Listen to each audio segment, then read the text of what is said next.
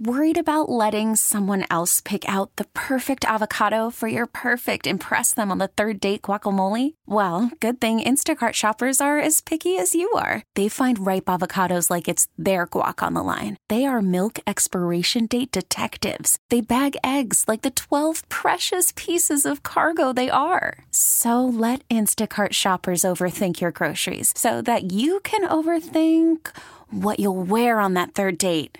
Download the Instacart app to get free delivery on your first 3 orders while supplies last. Minimum $10 per order. Additional terms apply. This episode is brought to you by Progressive Insurance. Whether you love true crime or comedy, celebrity interviews or news, you call the shots on what's in your podcast queue. And guess what? Now you can call them on your auto insurance too with the Name Your Price tool from Progressive. It works just the way it sounds. You tell Progressive how much you want to pay for car insurance, and they'll show you coverage options that fit your budget. Get your quote today at Progressive.com to join the over 28 million drivers who trust Progressive. Progressive Casualty Insurance Company and Affiliates. Price and coverage match limited by state law. It's the Fan Early Morning Show on a Thursday in the beginning of August as the football on the calendar officially back on TV. I'm Austin Bechtold with you as the New York Jets and the Cleveland Browns will battle it out in one of the best weekends in all of football. Hall of Fame weekend in Canton, Ohio. Jets, Browns, won't see Aaron Rodgers, but we'll get to see Zach Wilson as the Jets are favored in the game at Tom Benson Hall of Fame Stadium. A lot of football talk coming up today, but I want to first start with the Pirates. After the trading deadline on Tuesday, my first chance to be able to react to everything that went down for the Buccos. Trading Austin Hedges to the Texas Rangers for international bonus money, which I found a little bit funny just because it seemed like there were reports that 4 teams, maybe even 5 teams, were interested in acquiring the veteran backstop who does, and we got to give Austin Hedges credit, he does have a very, very solid ability to pitch frame. That might come with batting 170. If it was like softball and there could be a designated player and somebody hit for Austin Hedges, that would have been a lot more preferred than having him have to bat 9th and not be able to turn the lineup around at all, compared to some of the players that the Pirates have been able to put in that position afterwards. Now, it's still mostly been, if Jason DeLay is in there, he'll be the one that does the catching and bats 9th, who was recalled after Hedges was traded away, but it was basically a bidding war for international bonus money. And the Pirates have been aggressive on the international market. They've signed, so one thing that did not happen very much in the Neil Huntington era, that has happened a fair amount in Ben Cherington's regime, is that the team is not afraid to be aggressive in signing who MLB Pipeline considers to be one of the top 30 international prospects. There is no international draft. There is no way to be able to sort through the players that are coming over to different organizations in the international market. It's basically who is willing to spend the most money on different players. And the Pirates have been aggressive. They've signed Tony Blanco. They signed a couple of other pitchers to deals, Christopher Cruz being one of them, that are guys in the top 15, guys in the top 20, even in the top 25. And that includes Johnny Severino, who the Brewers signed in the 2022 international signing period. He was the number 21 ranked prospect by MLB Pipeline, Jonathan Mayo, Jim Callis and company, that the Pirates have been trying to sort out and trying to sign. I mean, these are also 16, 17, 18-year-old kids who you're basically considering to be lottery tickets at this point. You don't know what you're going to get, but it's basically like trying to draft a young high school player, but these guys are a little bit less proven and a little bit less seen on just the overall national baseball circuit in terms of perfect game, All-America circuit, stuff like that. So I don't really have a problem with Austin Hedges being traded for international bonus money. I just think it was kind of hilarious that the Pirates were basically having a bidding war for who will give them the most bonus money. The Rich Hill and Ji Man Choi deal kind of caught me off guard. Not that they got traded. That was to be way expected. Now, there were some rumors and thoughts that Ji Man Choi would not be traded away from the Pirates just because who is going to play at first base. Connor Joe, an outfielder by trade, has started to take some cracks at first base. It's gone okay so far. Joe led off for the Pirates yesterday in a 6-3 loss. Ended up getting on base twice, had a hit and 4 at-bats, also walked. He's hitting .243, 746 OPS against Eduardo Rodriguez, who nixed a trade to the Los Angeles Dodgers and basically said, look, I want to be closer to my family. I want to stay pretty much in the central part of the United States, northern part of the country. He did not want to be in sunny Southern California on a contender. And he has a chance to be able to opt out of his deal anyway. It's only a couple months. You have August, September, and the Dodgers will likely be playing into October.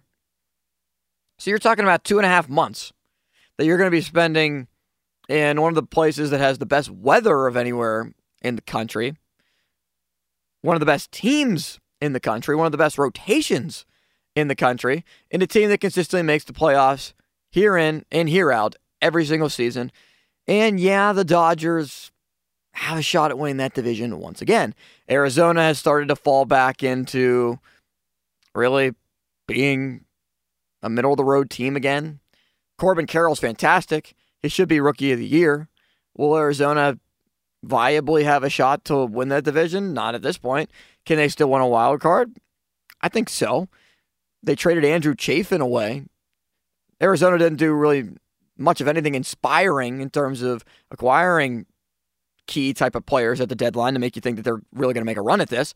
But it might be what Cincinnati did in Arizona, and they're going to try to stand pat, hold on to their young talent, their young core, which has gotten them to this point, and just kind of ride it out and say, hey, we'll get a peripheral piece, just somebody small to be able to surround you with, try to help you out a little bit, but hey, you got us here, you take us there to the playoffs. And that's what the mentality's got to be for the Pirates the rest of the season. Now, Rich Hill said that literally an hour or so after he was traded, maybe even mere moments, that he believes that this team has a chance to be able to do some damage this year. Now, is that actually the honest truth about the matter? Probably not. I think we all agree it's not, and that the Pirates are in no position to be able to make the playoffs this year, currently still 11 games under 500. But what I do want to see is improvement. Vast improvement. Rich Hill is no longer on this roster. The Pirates also traded away Rodolfo Castro to the Philadelphia Phillies. If there was any head-scratching trade, it was that one. And not so much that they dealt Castro. It was the fact that, okay, I kind of get it. What spot does he have on this team moving forward?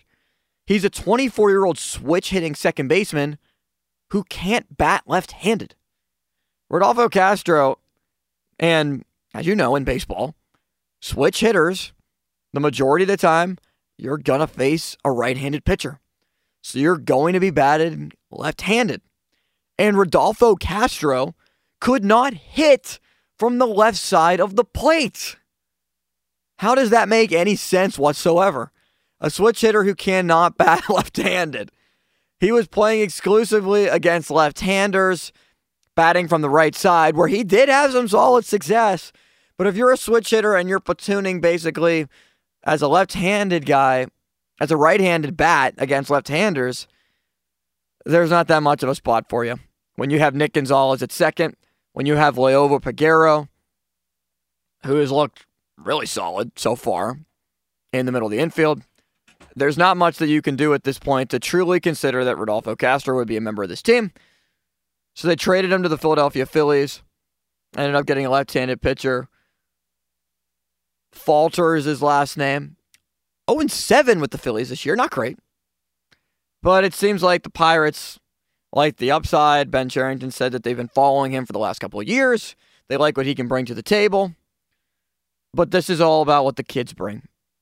Rich Hill and Ji Man Choi being traded away to San Diego for a package that included, who is now the 17th overall prospect in the Pirates system, Jackson Wolf, a left-hander who made his major league debut earlier this year.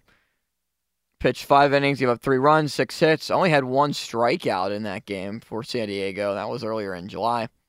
He has pitched primarily in Double-A this season, to the tune of a 4.08 ERA in 18 games, 88 in the third innings pitched. He does have 105 strikeouts, 22 walks in those 88 innings. And that's something that really could be, I don't know if inspiring is the right word, but it makes you think okay about what the Pirates got back in that return. Look, Rich Hill was 43. Ji Man Choi played 23 games with the Pirates.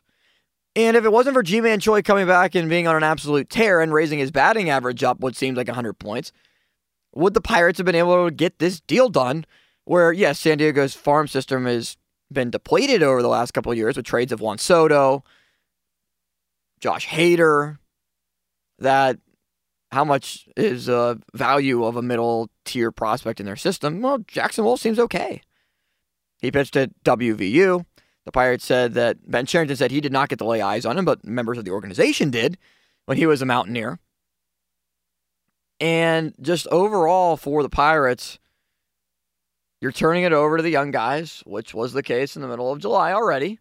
And there's been a little bit of ups and downs, but you're able to take 2 out of 3 from Philadelphia. The split against Detroit is, I think, more so the pitcher that you went up against and Eduardo Rodriguez. And let's get Oswaldo Beto out of here. Back to AAA. Put him in the bullpen. I don't care. I don't want to see any more Beto. There's nothing inspiring about him. There's nothing that makes you think he can be an MLB starter at all. I mean, what do you see from Oswaldo Beto that truly makes you believe he can stick in this rotation as a 5? I mean, that's it. That's his ceiling. He's a 4A player. There's nothing that I really like from Beto other than his breaking pitch. And I just do not think that the Pirates should be deploying him out there every day. It should be Luis Ortiz. But Luis Ortiz is also not ready. He has to earn it, Ben Cherington said. And he is not in AAA. He's been so up and down. He'll allow 4 runs. He'll allow 5 runs. Then he'll come back and go 6 innings of 2-run ball. 5 innings of 2-run ball. Luis Ortiz has not done anything consistently to earn a spot back in the major leagues. Neither has Roansy Contreras, who has basically been banished to the abyss. Where is Roansy? He's in Florida trying to make things work. Maybe he's working with Paul Skeens.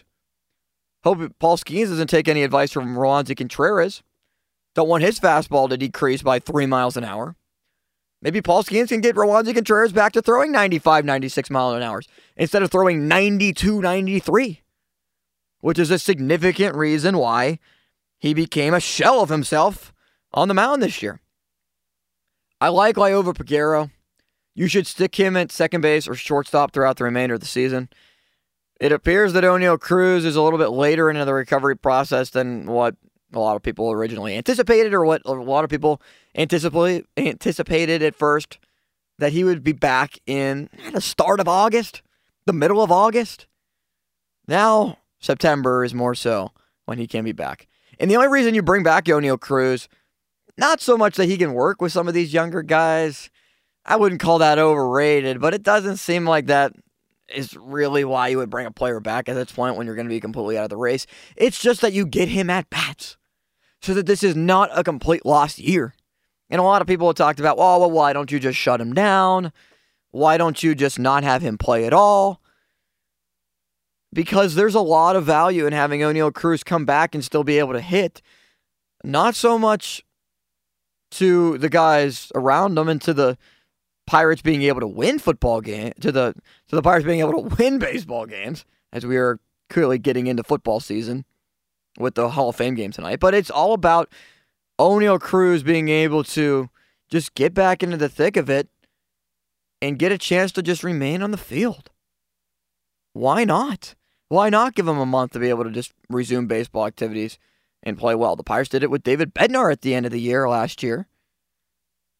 He did battle some issues, some back issues, but the Pirates brought him back, let him pitch, and he has been, arguably, the best closer in baseball this year. Plus, if the Pirates are going to try to negotiate a long-term contract with Oneil Cruz, why not be able to get some more at-bats in there to see what you got? I think the Pirates somewhat know what they have. But really, do they? He hasn't played that much. Brian Reynolds had 3 hits yesterday. Andrew McCutchen with 3 hits yesterday. That's always great to see. Also drove in a run. On base 4 times, including a walk. Henry Davis walked twice, had an RBI. 0 for 3. 0 for 4 for Ke'Bryan Hayes. Also drove in a run. Jack Sawinski struck out 3 times, and that's just one of my gripes with Jack Sawinski. He strikes out way too much. But his OPS is by far the best on the team at 831 for those qualified. Liover Peguero in limited at-bats, 907. Alika Williams got a hit in the game. He struggled early on, but now is hitting 250 in limited at-bats as well. And then Jason DeLay, who is a part of a 3-catcher rotation, it seems like at this point, with Andy Rodriguez as the primary catcher. Henry Davis, it appears, is going to start getting some time behind the dish, which I'm excited about. It's going to be cool to see Davis really just get some time to catch. He's only caught 1 inning. And it'll be Jason DeLay basically trying to mentor and mold those guys as the Pirates played Austin Hedges so much, practically just to see what they could get for him and to get international bonus money instead of just DFAing him. I'll take it. Jason Mackey on the Fan Morning Show yesterday talked about Mitch Keller and how the Pirates did not trade him, did not trade David Bednar. Keller has a couple years left on his contract before he's a free agent. There was a report out of L.A. that it was not yet known if this was really something that everybody knew from a Dodgers insider on Sports Talk Radio in L.A. that the Pirates lowballed Mitch Keller and that he wasn't very happy about the deal and that the Pirates were exploring offers for him. Now, is that really the truth? I don't know. Is that just the Dodgers just being the Dodgers and fishing for any type of player that they can? And if there's a rumor out there, try to throw it against the wall, see if it sticks. Jason Mackey on Mitch Keller. Keller wants to be here. The Pirates want him here. Well, that seems apparent. You didn't trade him. And Mitch has continuously stated that he likes being a member of the Pirates. Plus, if he can be your number 2 behind Paul Skeens and the guy in between Skeens and ideally Quinn Priester, who's looked okay despite an ERA of about 8 in 3-4 starts. Regarding Keller, it makes sense. Between now and the end of the regular season, it would make a lot of sense for them to agree to a contract. If that's the case, the Pirates should just not wait until what seems like the next logical time to get a deal done, which is the winter meetings. And one reason why I say that is the Pirates are an organization that pride themselves, that it's a big reason why they've been able to keep Brian Reynolds and keep Ke'Bryan Hayes on signing young players when they are young, when they are inexpensive, when they are a little bit cheap. They did that with Ke'Bryan Hayes. Has he lived up to it so far? No. Has Brian Reynolds lived up to it so far in a couple of months? He had a great April. That's right around when he signed the deal. How good has Brian Reynolds been after that? He was hurt for a little bit of time. But, I mean, Reynolds has not been that offensive catalyst that you hope he would have been. He was okay with runners in scoring position to begin. He was hitting 300 at one point in one stretch. Now he's way under 200, and it's not going very well. But back to Keller. You need guys in the top of your rotation. If you truly believe you can compete in 2024, the trading Mitch Keller would make absolutely no sense, and it would have shown the narrative that the Pirates don't believe that they're close. And the Pirates need to show that they're close if they truly imagine that Nick Gonzalez can be the everyday second baseman. Liover Peguero can factor in the infield. Someone's got to play first base. One of the guys, Rivas, that the Buccos acquired from San Diego in the Rich Hill Ji Man Choi trade, played with the Cubs about 100 games last season. He'll be a guy that seemingly will platoon with Connor Joe at first base, a left-handed bat, Joe at righty. And that those are the guys they were looking at first base. But who knows? Jared Chiolo could move over to first base. Maybe Liover Peguero could move over to first base. It's likely that a young guy is going to move over to that position unless the Pirates decide to be aggressive in free agency with a first baseman and not just sign a guy. Sign an actual player because you're paying your guys on the roster nothing. Absolutely nothing. So Mitch Keller needs to be on this team. David Bednar needs to be on this team. Mitch Keller has to be the anchor of the rotation right now, especially with Paul Skeens not here yet, and likely not here until June or July of 24. So a deal with Mitch Keller makes sense, as long as you sign the guy that can give you a 3.50 ERA and not a 5 ERA. He was very poor in July. Did bounce back against the Phillies, even though it ended up being a 2-1 loss last Friday. But Mitch Keller needs to be here. And the Pirates need to pay him, partly because they're not paying anybody else, but because Mitch Keller has shown flashes that he can be that pitcher that you need him to be at the top of the rotation. And if he can just continue to sustain it over these next couple of weeks, over these next 2 months, when they will be negotiating a contract with him, there should be a good middle ground that they're not paying him as a true number 1, and they're not paying him to be a number 3 or a number 4. Coming up next, it's football season. TJ Watt was ranked in the top 100. You knew that was going to be the case. But where did he spot? Where is TJ Watt on the top 100 players list as voted on by the players? Did the players get it right? As a lot of the rankings have shown previously, including Trevor Lawrence, rated in the 90s. No, it doesn't seem like the players got this one right at all with TJ Watt. Talk about it next. I'm Austin Bechtold, Fan Only Morning Show, 937 The Fan. This episode is brought to you by Progressive Insurance. Whether you love true crime or comedy, celebrity interviews or news, you call the shots on what's in your podcast queue. And guess what? Now you can call them on your auto insurance too with the Name Your Price tool from Progressive. It works just the way it sounds. You tell Progressive how much you want to pay for car insurance, and they'll show you coverage options that fit your budget. Get your quote today at Progressive.com to join the over 28 million drivers who trust Progressive. Progressive Casualty Insurance Company and Affiliates. Price and coverage match limited by state law. Okay, picture this. It's Friday afternoon when a thought hits you. I can waste another weekend doing the same old whatever, or I can conquer it. I can hop into my all-new Hyundai Santa Fe and hit the road. Any road. The steeper, the better. Because my all-new Santa Fe is available with H-Track all-wheel drive, so I can hit the trail without a worry in the world. Heck, with 3 rows and best-in-class rear cargo space, I can pack the whole family in with all our gear. We've got available dual wireless charging for our phones, so we'll never lose touch with civilization, and we won't lose touch with the primordial power of Mother Earth. So which is it? Waste the weekend or do something a little more epic? And conquer it in the all-new Hyundai Santa Fe. Visit HyundaiUSA.com or call 562-314-4603 for more details. Hyundai, there's joy in every journey. T-Mobile has invested billions to light up America's largest 5G network, from big cities to small towns, including right here in yours.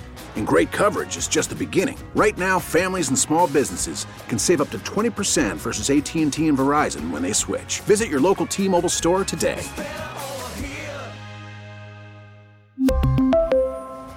Plan savings with 3 lines of T-Mobile Essentials versus comparable available plans. Plan features and taxes and fees may vary.